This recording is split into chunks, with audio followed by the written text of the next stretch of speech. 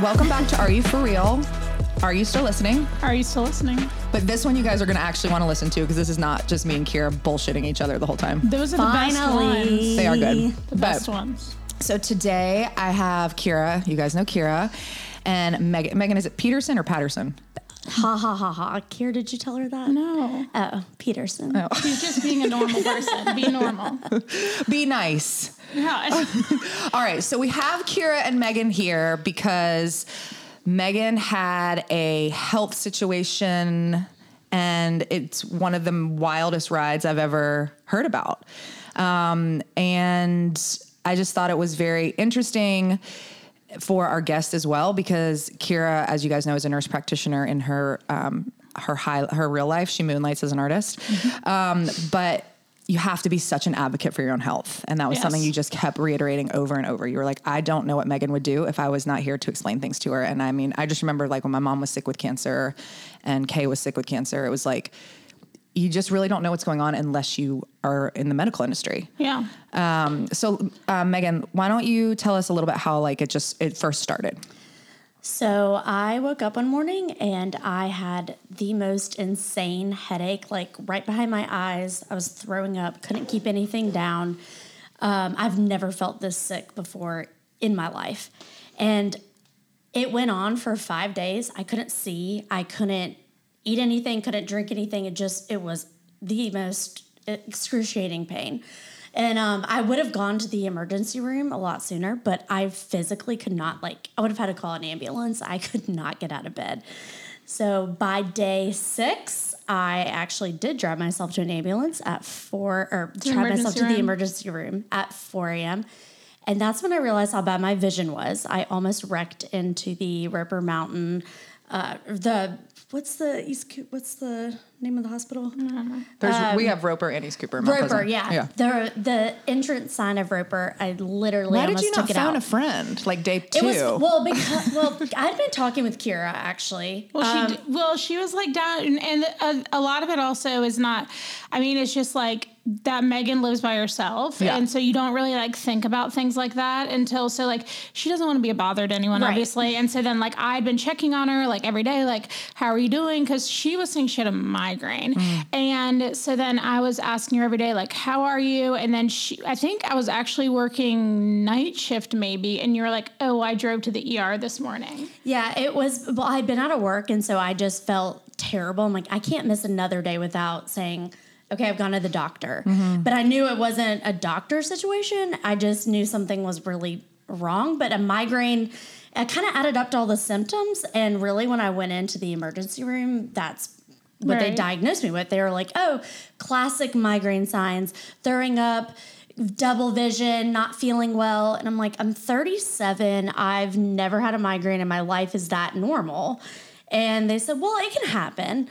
So I do a CT scan, and they say that's clear, and they hook me up to an IV and say, okay, well, you had a migraine, on your merry way.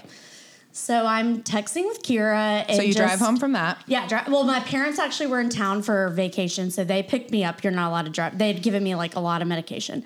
So I was finally feeling better, but really better. I was just keeping food and water down because of the medication they gave me at the emergency room.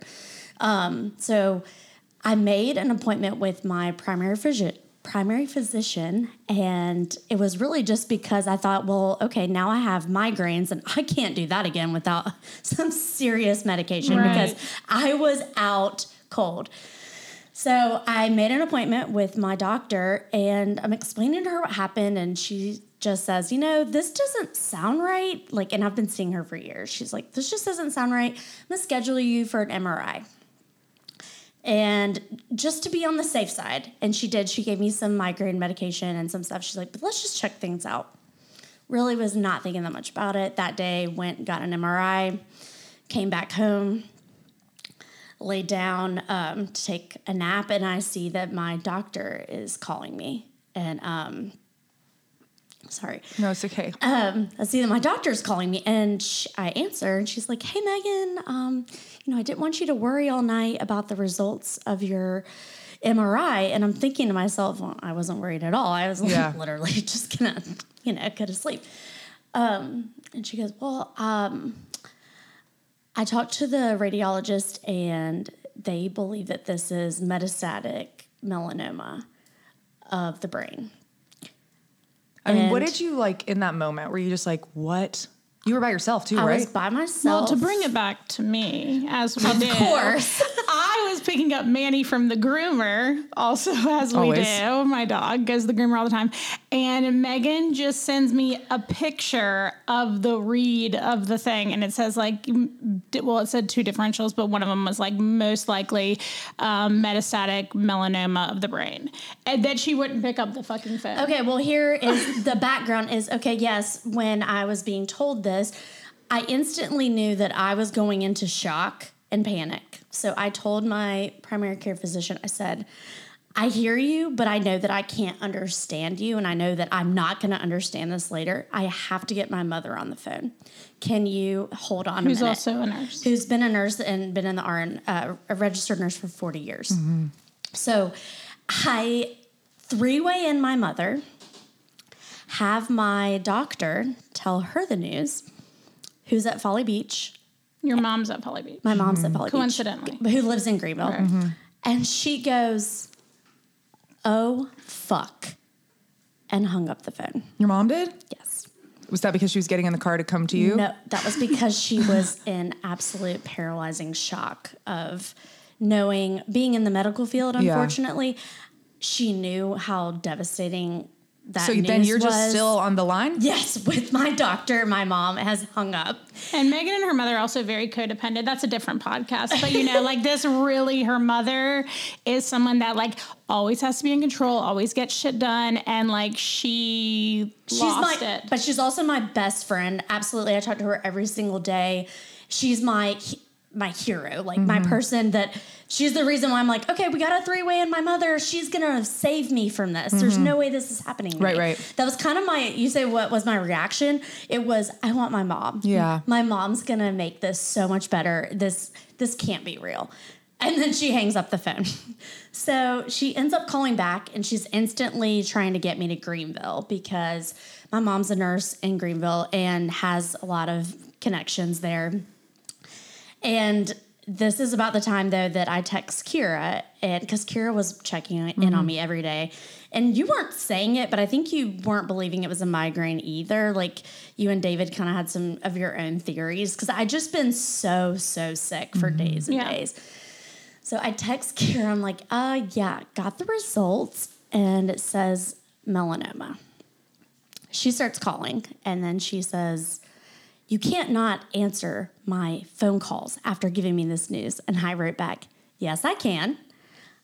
I am speechless because I couldn't speak. But to her credit, she was calling my mom, calling my family. Where is Megan? I'm going to her house. I actually saw Kira first before I saw anyone else in my family. We didn't talk on the phone. I texted her and I said, you know, I hadn't been drinking, but now that they say I'm dying, you want to grab some wine? And lo and behold, she shows up with all of this wine. And I remember she looked at me and gives me this big hug. And she goes, you don't look sick. Such a Kira thing to say. And I'm sobbing. And she's like, I don't know what is wrong, but we are going to get through this together. Oh, and you are such a good friend. I mean, and seriously, I had no idea how truthful that statement was because, again, I was waiting on my mom to come in on this white horse, and actually it was Kira who came in on the white horse and saved me. And no offense to my mother, it was just she couldn't be a nurse in that moment. Yeah. She had to be a mother. Yeah. And unfortunately, she knew, and I also knew. I didn't have to Google it. I actually had a friend who passed away from melanoma. The second it went to his brain, he was gone within 2 months. Mm-hmm. So everyone kept saying, stay off the internet, stay off the internet. I didn't have to stay off the internet. I already knew I was given a death sentence. Mm-hmm. And also looking at my mother's face when she walked into my house, it was written all over her face that I was going to die. And see, that was probably the worst part of the whole thing, was just watching her not be able to do anything for me. Right. And I love my mom so much, and she was hurting so badly, and I was just like, oh, I hate that I'm doing this to her. I wish, like, what did I do wrong? What did I miss? Did I miss some weird, why is this happening to me? It was just, it was horrific. Awful. It was horrific. So my mom, my dad, and Kira and I are sitting around my dining room table, and my mom's trying to get me to Greenville. And someone asked me, it might have been Kira, it might have been my dad, I don't really remember. They said, well, where do you want to be? Finally, someone asked me a question. And I said, I want to be in Charleston. And I kind of felt like I was picking where I was going to die. But that's where my house is, my dog, my job, my friends.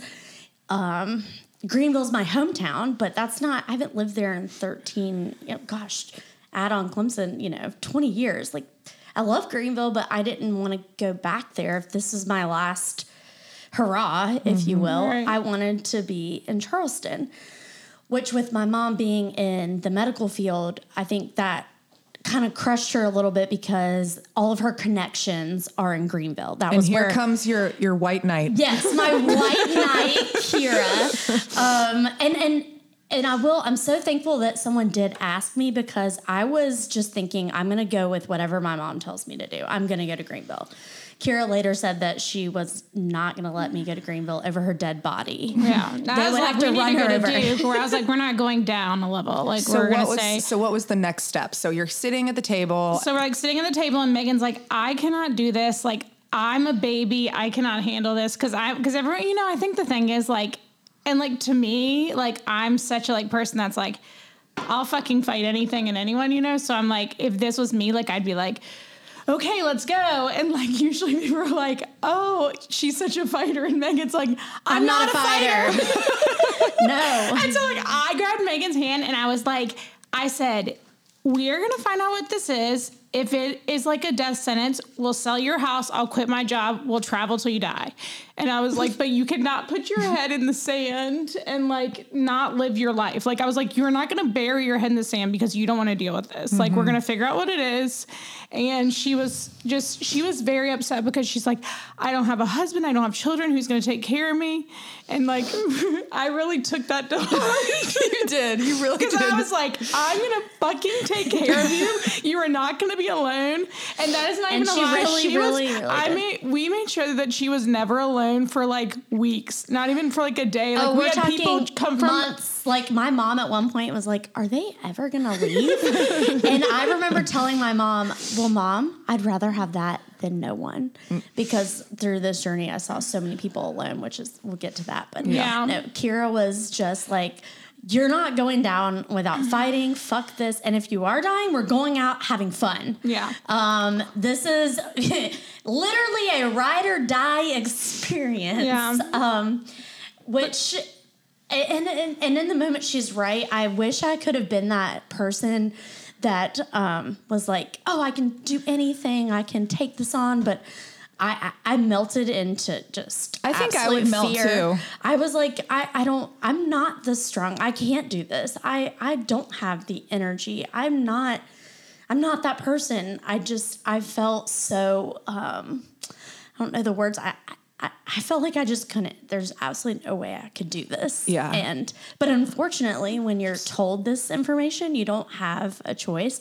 So many people would say, you're so strong. I'm like, I'm not strong. If someone said pick A, B, C, D, E, F, G, I wasn't picking this one. Mm-hmm. Hey, sign me up for melanoma, brain cancer. So then we so we're consoling Mehgan, calling everyone, trying to figure out what to tell everyone. And like, so the initial there was two differential. It said highly likely for metastatic melanoma with subdural involvement, and the subdural involvement, and then the more I researched it, I'm just like, this is like 6 to 8 weeks. And I remember I like called you, like I was at work like 2 days later, and I was just like sobbing. So I was like, I can't believe my best friend's going to be dead in 2 months. And it's just like devastating. And so I know a lot of people, and I have a really big mouth, and I know a lot of medical people and a lot of really smart people. And so I like got on the horn. I started fucking calling everyone. I was like calling, we were calling neuro-oncologists in California and Colorado and sending scans to people and sending reports to people. And like Aiken, who's like our other best friend, is a PA. And then one of my best friends from home is like a brilliant plastic surgeon. And so and Louisa obviously is a PA too. And so we like had a text. I was like the brain trust. And we were like anyone and Kate's trained all over the country. So she's super duper well connected in the medical field. And she trained at all the top places. She knows all these really smart people. So I was like, she was just opened her own practice like 2 months ago. So like she is the busiest person that and like she gave so much of her time to try to help us and like figure all this out. And so so basically the rest of that week, then we decided Mehgan needs to get admitted to the hospital because I was like, I need a PET scan. I need another MRI. I need a spinal tap. I need all these things. Like we need to get this done and this is going to happen inpatient. So Mehgan kicking and screaming, literally kicking and screaming. Because if you're inpatient, you get it a lot faster too, correct? Right. So like, I mean, like even so, obviously her, they knew that like her situation was very dire because like she got a PET scan in 24 hours and that was outpatient, and usually PET scans take forever to get. So, everyone basically told her on Friday, you'll get the PET scan. We'll hopefully find another spot. We can do a biopsy and then we'll start your chemotherapy on Saturday, essentially. So she gets the PET scan. There was nothing on it. And so then we were like, what do we do from here? And so at this point, I'm like, we have to figure out something. Got advice from a lot of people and got her admitted to the hospital. And so I mean, so many things happened that it would honestly be impossible to tell, like, the whole entire tale. But so then after that, it was kind of like everything that happened was never what was expected as far as, like, oh, of course the spinal tap will show something. Didn't show anything. Of course, the PET scan will show something. Didn't show anything. Of course, the MRI, it'll be normal now. Wasn't normal. It was the same, right? Yeah. And so no one could explain what was happening. And every person that we talked to was like, I'm not really sure. And so they wouldn't ever rule out melanoma, but they were pointing towards other things. But every doctor that we spoke to had a different opinion. And if you've ever had any medical things happen to you, that's kind of the crazy part about medical. There's no black and white. Well, and I feel like I remember talking to Kara, and she was like, what the fuck? Yeah. She was so just like, this is insane. Like, just, you were so frustrated. Yeah. Like, you all were like getting different computers to get different scans. And like, it was like. And it's like, I mean, obviously I've been in healthcare for like a long time now. And I've said this on this podcast before, but like, I think I'm very empathetic, but not necessarily very sympathetic. And like, I feel for people, but also I've never had anyone close to me be sick. And so my whole body got taken over. Like, I was like, I'm going to fix this right fucking now. I will not sleep until I have this fixed. Like, I was on a rampage. You were Nancy Drew on the case. Yes. And unfortunately, when she kept saying, you need to be in the hospital, we're going to get answers faster, I didn't want to face reality. So I was just like, no, I want to go home. Like, the second a doctor would say, okay, well, we'll release you. You do a scan in a few months. Kira would like walk away for a minute, get on her phone, come back, and be like, "Excuse me, sir, I hate to break this to you, but no." It was like midnight in the ER Saturday night. Neuro-oncology knew we were coming, and so they come and see us. They're this like, is MUSC, right? Yeah, and they were like, and we were recommended to come see them by neuro-oncology, but the guy's like, I don't think that you need anything done like emergently. Like, let's schedule outpatient. Then neurology came to see him because the crux of the situation was that like. You don't have new onset migraines that last for 10 days and have double vision. Like, true double vision is a neurological finding, which she did have. The whole issue was obviously an actual neurological thing, but they just kept explaining it away. So neurology comes and sees her. The resident was actually like really good and like asking a lot of questions. And then they were like, I think you can go home. It was literally 12 o'clock. And I like I went into the ED, like the call room, which as a provider, if someone comes in the call room, that's a patient family, you're like, what the fuck are they doing in here? Like, get out of here. It was the call room where all the doctors are. Yeah. And so I Were you working that night? No. And so you drove there? This was Memorial Day weekend. We were still at the hospital and they were about to discharge it. Yes. Also Memorial Day weekend. And so then I walked in there and I was like, hey, so sorry. I know so he's handing me the discharge papers and Kira goes, really sorry, I hate to do this, but we're actually not going to get discharged tonight until we see. I was like, we have to we need another MRI. Neuroradiology needs to look this, and we are going to get a spinal tap like before we leave. And they're like, okay. And I always say at the hospital, the squeaky wheel gets the grease, and it's true.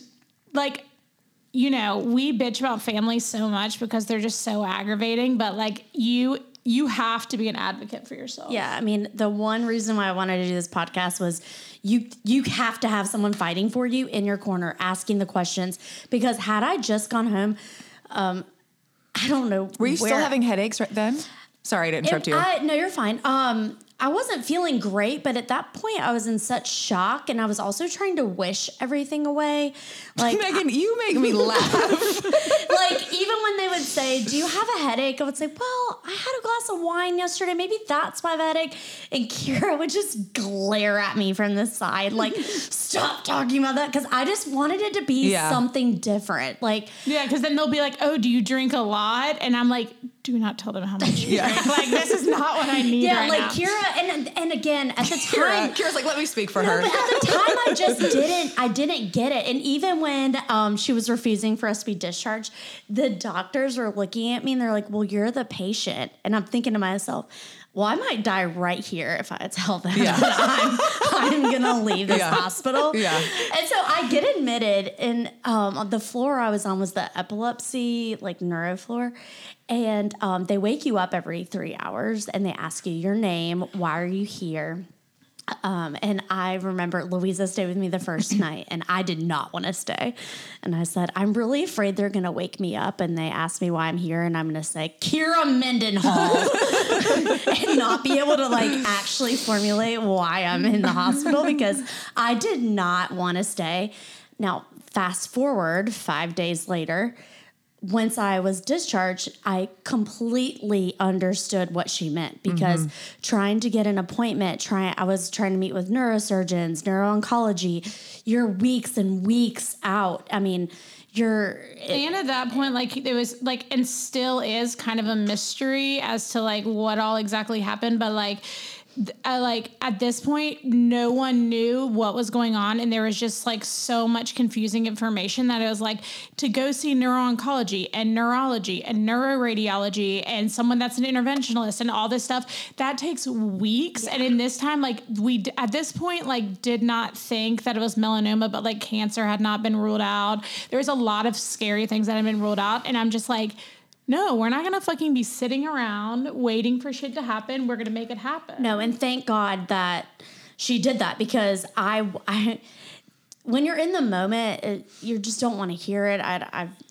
can't describe it. It's debilitating. But after the fact, when I was discharged, I was like, wait, I can't get anyone to give me an answer. You don't have a call button. You don't have a nurse. They're not required to come talk to you. They don't answer their phone. They don't have to make you an appointment. Like, you are really all by yourself. And it wasn't until after that I was so appreciative for all of my friends really fighting for me. And then I understood why we did what we did. But in the moment, she's right. Kicking and screaming doesn't even put it that way. I mean, I tried to discharge myself. I was like a pain in the ass. I wanted to go home so bad, but I also just didn't want to deal with what was happening. It was the worst experience of my life, but So I think to kind of wrap it up. Well, no, you don't have to wrap it up because I do think that there's like so many interesting lessons in this that like even I, as someone that's in healthcare for so long, like learn. But like as far as like what happened from then, it was still a lot of like touch and go, more MRIs, some people think biopsy, some people think not biopsy, and this is a brain biopsy. So, it's like a big Did you ever have a deal. brain biopsy? So that's the other thing about the brain. So if you're, I didn't know this and I'm not medical, but if you had something in your liver, your kidney, your arm, anything, they would immediately biopsy it. I'm sure and there's figure something out in that what liver. But with the brain, that's the absolute last thing that they do because they're cutting open your skull. You're doing massive surgery. So that was... They want to rule everything out. So you go through, I looked at my chart. I went through 118 different tests. And now a word from our new sponsor, which I am super excited about. Clean Your Dirty Face is opening December 16th. They're located in Oyster Park, right next to the Works, Mount Pleasant. This isn't your typical spa setting. It's a lively, open concept facial bar. It's a clean, non-toxic, and fragrance-free 30-minute facial customized for your skin's needs. Sometimes all we have is 30 minutes, The solution to clean, more radiant skin is routine skincare. They created their 30-minute facial not to replace the Zen-like experience you get with a spa day, but in terms of skincare, it's the place to visit an esthetician consistently and receive personalized professional skincare in a bright and vibrant setting. Most of their clients say their favorite parts of their Ice Queens are signature 5-point acupressure face massage to help with blood circulation, lymphatic drainage, and obviously relaxation. You'll love it and you might fall asleep. Your first facial is only $35 with promo code VIRGIN. Also, they'll still be selling their founding membership until their opening date, $99 for unlimited facials. Their products are gentle enough you can get multiple facials a month and you'll definitely have glowing skin. Check them out, cleanyourdirtyface.com. And they still to this day don't even know really what happened. But so I think, then she had more MRIs. It was still there. And the thing is, at this point, I'm like, I really want a biopsy, but also if something happens and then you push for it and nothing happens, then you're like the one that's like, oh shit, sorry, I just fucked up your head, Right. And so it's because the thing is as Aiken loves to say, our rheumatologist friend, tissue is king. And so to get a definitive diagnosis, you need tissue. And so we've never had that. And so so she had more MRIs. Then some things kind of cleared up as far as the lesions. And on the MRIs? The tumors started to basically shrink. So I don't know if we want to call them tumors anymore. They were calling them tumors. Lesions. Yeah. They are now smaller. And by the last one, essentially almost gone. So let's go to how, sorry to interrupt you, but so when you, all of a sudden, you guys are going through all this shit and I talk to Kira about it every day. I was like, how's Mehgan? Oh my gosh, what's going on? I was just so brokenhearted for y'all. But when you start noticing that they're shrinking, are you okay, I'm starting to feel a little hopeful? Or not really. They also didn't start shrinking until... Because she had 3 MRIs initially separately that all showed the same thing. So that was a few months. And I had 4 lesions in different spots. So I was feeling like maybe I wasn't dying, but I felt like something is still very wrong. Mm-hmm. So I did feel better. I felt better, but I was also in my own personal hell, I would say. The period of time between being released from the hospital and then it was 2.5 months for my next MRI. And when was that? From July to end of August. This year. Yeah.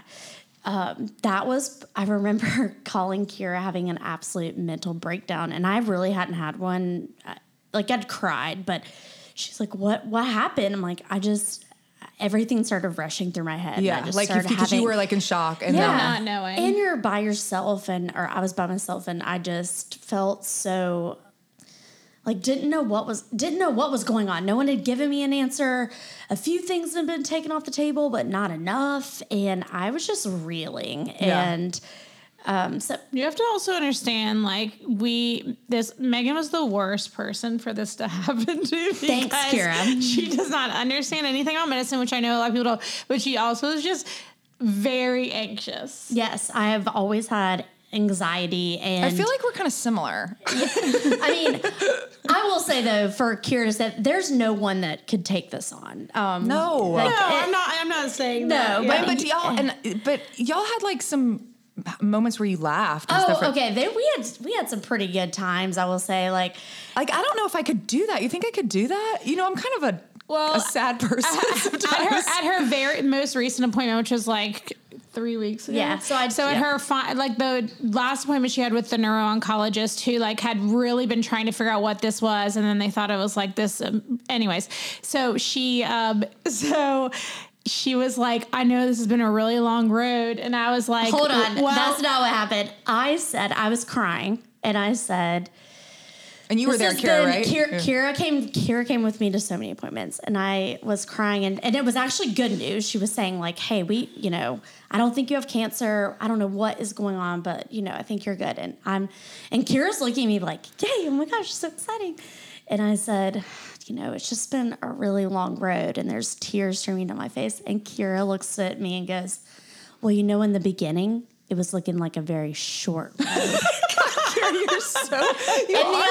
The oncologist goes, wow, that was dark, but true.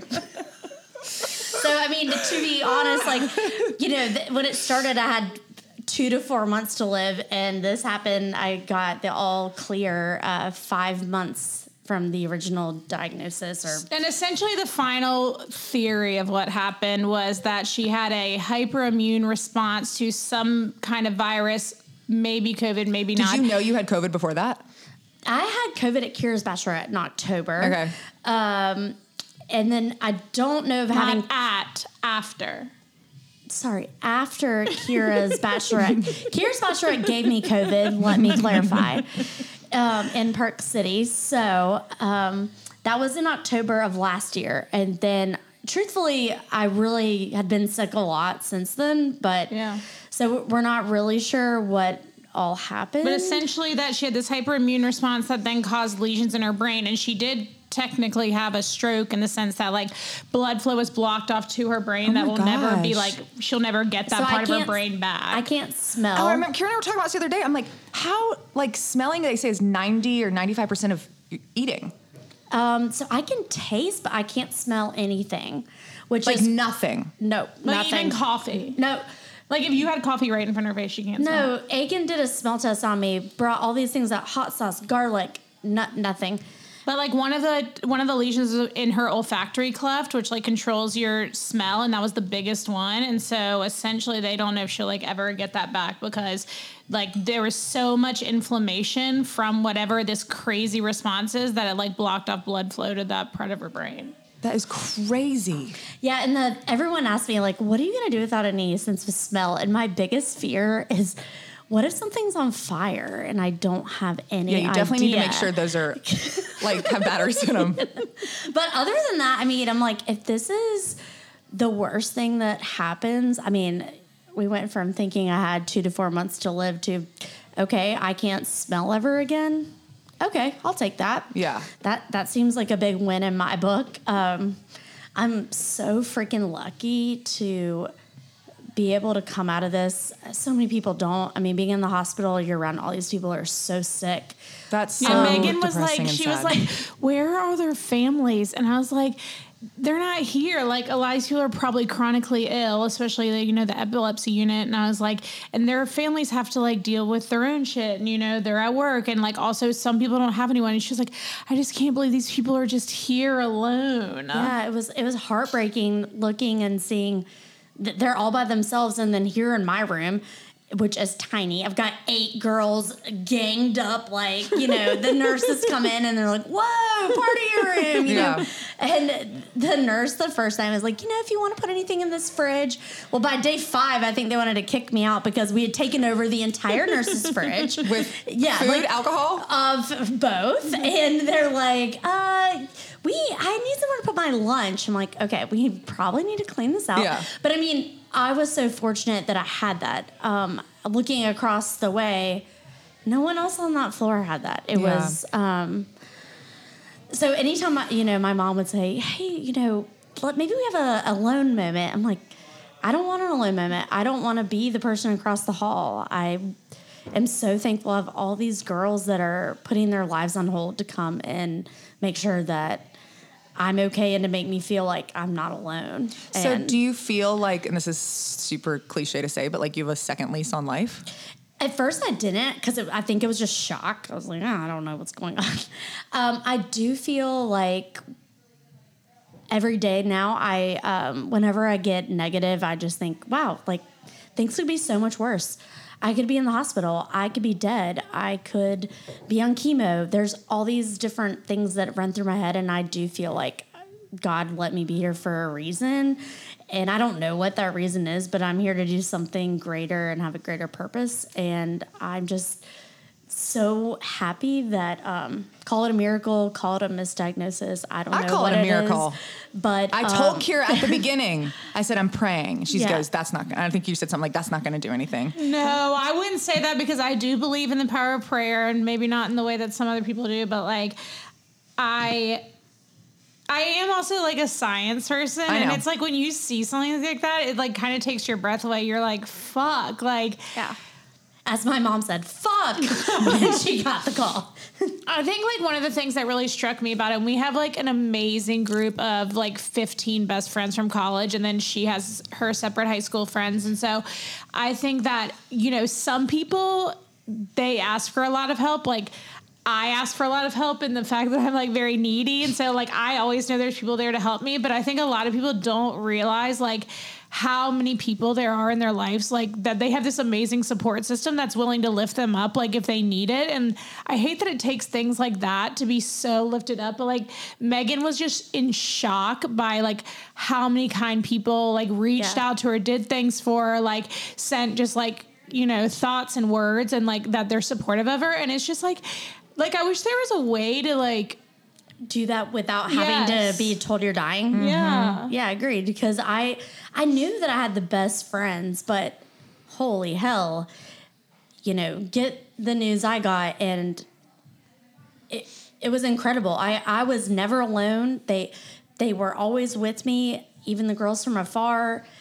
Flowers, a text, a call. I mean, I just couldn't have felt more supported, and just it was incredible. But I hate that it took that, and I hear what you're saying. Like it's like I wish people could feel like the love that's available to them at all times without like having to have something tragic happen, you know, because it's like all around you.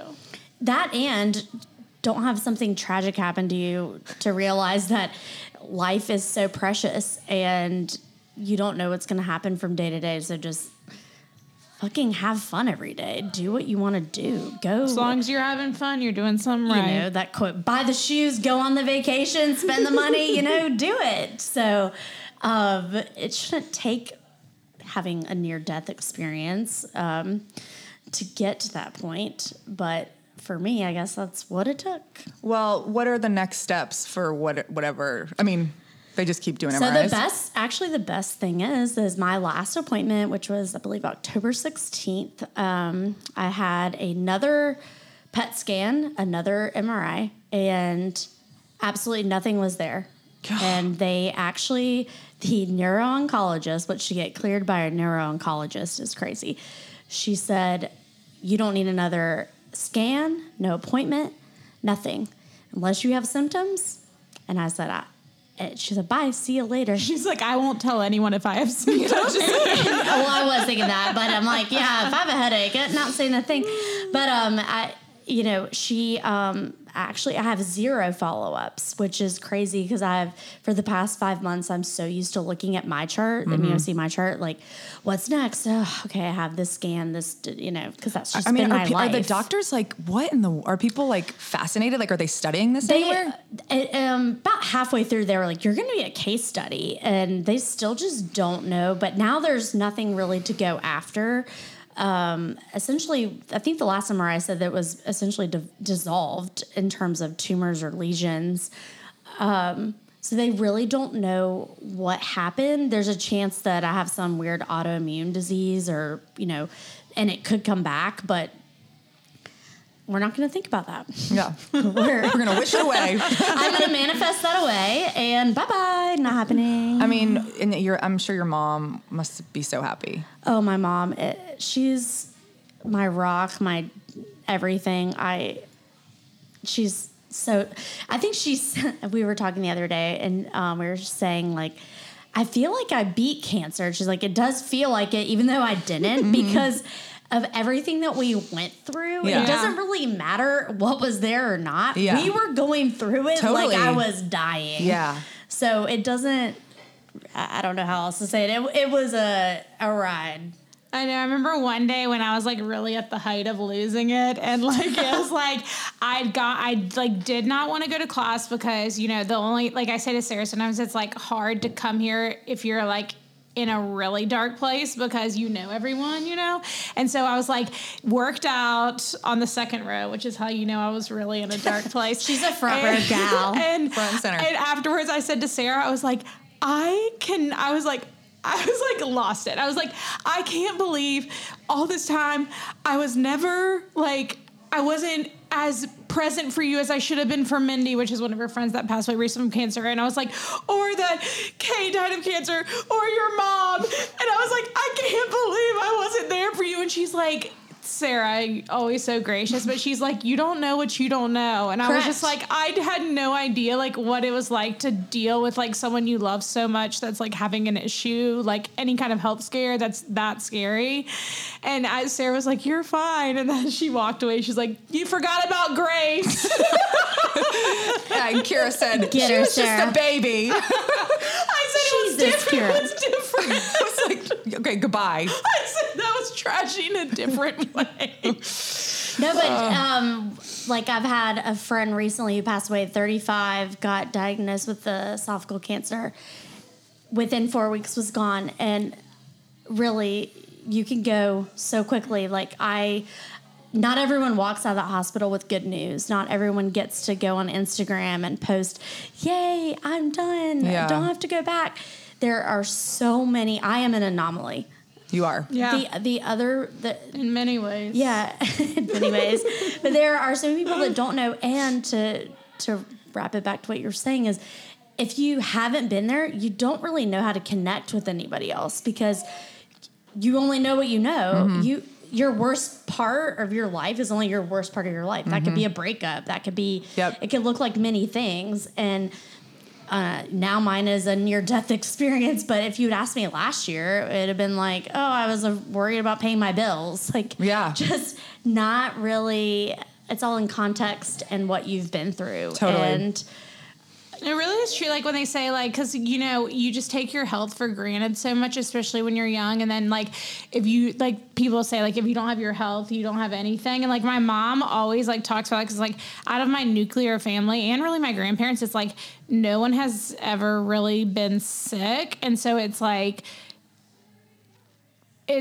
you just take it for granted when there's so many people, like you were saying, that are like, this is kind of their life and they're dealing with all these like complex medical issues and don't have anyone to watch out for them. And it's just like, yeah, we're blessed. Yeah. So blessed. I mean, it's an amazing story. It really, I mean, it's wild. I mean, that like literally, it's like once you start talking about it, you're like, wow, we could tell this story for 5 days and it still wouldn't tell everything. Yeah, well, I know. And it's like, we don't have the time for you to get into everything. I just remember so many times talking to you and you're like, you won't understand. There's so many things. And then this person has to get this file and this person has to explain it, but they have to get this other person to read it. And I gotta go, you know? Well, I mean, we had Louisa and Aiken chasing down a radiology tech at Roper on Memorial Day weekend on Saturday at 9 a.m. and like saying like, we know the files are in there. Like we were just like hell bent on figuring it out. On a Saturday of Memorial Day weekend, we needed to get my images. I remember. Because Kira's like, you're 37, you're not going down like this. So we go to East Cooper and they're like, nah, sorry, radiology's closed. And Aiken's like, we're not fucking leaving without this disc. And we, by golly, didn't leave without that disc. Well, because I remember I'd been like at Megan's house at her side calling vigil for like 72 hours. And I said, I'm going to work out. And when I get done, y'all better have this fucking disc. And so Aiken's like, we can't leave without the disc. I remember you were with me. Guess what? We got the disc, and guess what we didn't have? A fucking DVD reader. That's what That's what Kira was saying, because she was like, so then we had to go to Target. There were 2 in stock, and I'm thinking, there's no way this DVD player is in stock. Then my kitchen just becomes an IT center because they're just trying to read these scans and get it to all these doctors on Memorial Day weekend. It was just insane. Every piece of the puzzle was insanity. I think to wrap this up, the moral of the story is never give up hope. Yep. Never give up hope. And if you have a terrible diagnosis, call me. Yeah, call Kira. Or have an advocate that can look out for you, because even if you think you know what's going on, you really don't. And you need someone who's going to ask the questions, look out for you, and be there to fight when you have no energy and when you just want to go home and lay down in your bed. You want the friends and family around you that are going to say, no, we are not leaving until we get answers, and we're not. That's what you need. And don't be scared to rely on your support system, even if it's not for something that's like as extreme as this. And like to be like that supportive of the people around you, like to make sure they're okay. And I also think, too, one last thing, Kira, before this happened, has this brilliant idea for a new business. Yeah. She needs to do it. And if anyone is interested in it, you should reach out to her and be her backer, because it is genius and it's so needed. And I think everyone could get really rich off of it, too. Perfect. That's what I need. Yeah. So let's close out by saying, Mehgan, we love you, Mehgan. I'm happy you're alive. Mehgan, where can the people find you on social media? Instagram, Mehgan with an H before the G, Peterson. And that's just one word? Yep. Yes. Okay, and we all know where we can find you, but go ahead. Kira Gonzalez, KIIRAGONZALEZ. By the time you hear this, the 12 days of Christmas will be over, and I will not be making anything for you. We're going to have a big download after the 12 days of Kira having a fucking mental breakdown. Mercy. I slept for 2 hours last night. What? Sarah, you haven't seen. I came home today, and in the splatter tent, you already showed them. Kira had actually splattered her eyeball. Yeah. With paint. Yeah, in her tent. Her meth tent. My meth tent. All right, you guys, share this one with your friends. I love this episode. I'm so glad you're okay. And I think this episode is just wow. Rate us, review us, and we'll see you next week. Thanks, guys. Thanks. Love you.